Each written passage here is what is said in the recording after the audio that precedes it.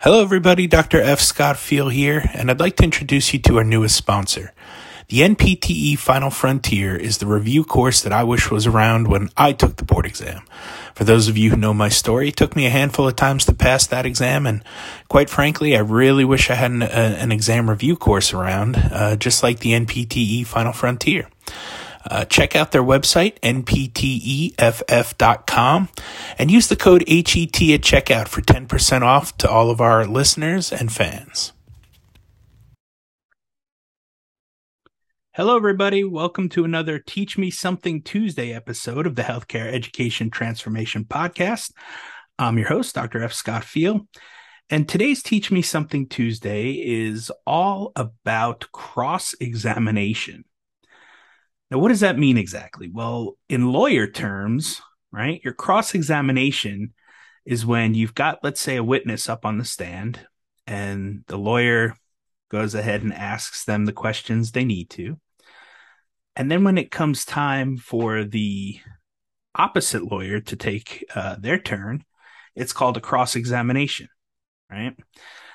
And so in relationship to teaching, and this goes for students as well. I'll show you how they can use this as well. But with regards to teaching, normally the way that things go is teachers ask a question and students give an answer, right? It's kind of a call and response type thing, right?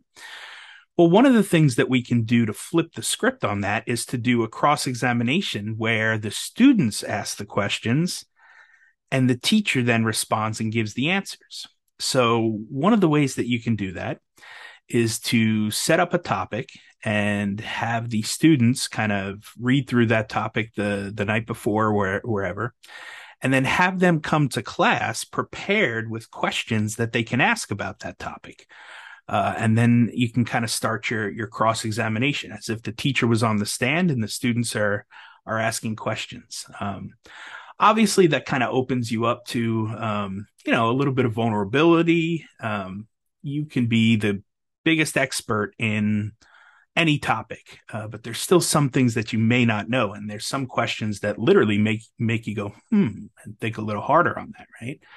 There's even questions I've been asked about things where I knew I didn't exactly know the answer, but I know who did. And so I like to say, well, with that one, I'm going to go to my peers or I'm going to go to somebody who does know the answer. And I'm perfectly fine with not knowing everything. That's never something I've claimed to do. Like I said multiple times, I'm usually never the smartest person in the room. And I like it that way because if you're the smartest person in the room, you're in the wrong room, right? So I'm always learning. I'm always trying to learn from my students. I'm always trying to take some of their inquisitive questions and think about how that can help them learn on a deeper level and why they're wanting to know certain things and how we can find the right answers to those. Now, from a student perspective, same thing applies, right? When you're in a small study group and you're quizzing each other, you're asking questions, right? Normally, whoever's teaching or trying to teach the subject would ask questions from the 3 or 4 people in the study group. Hey, what do you think about this? Okay, very good. What would happen if this were the case? Okay, excellent, very good.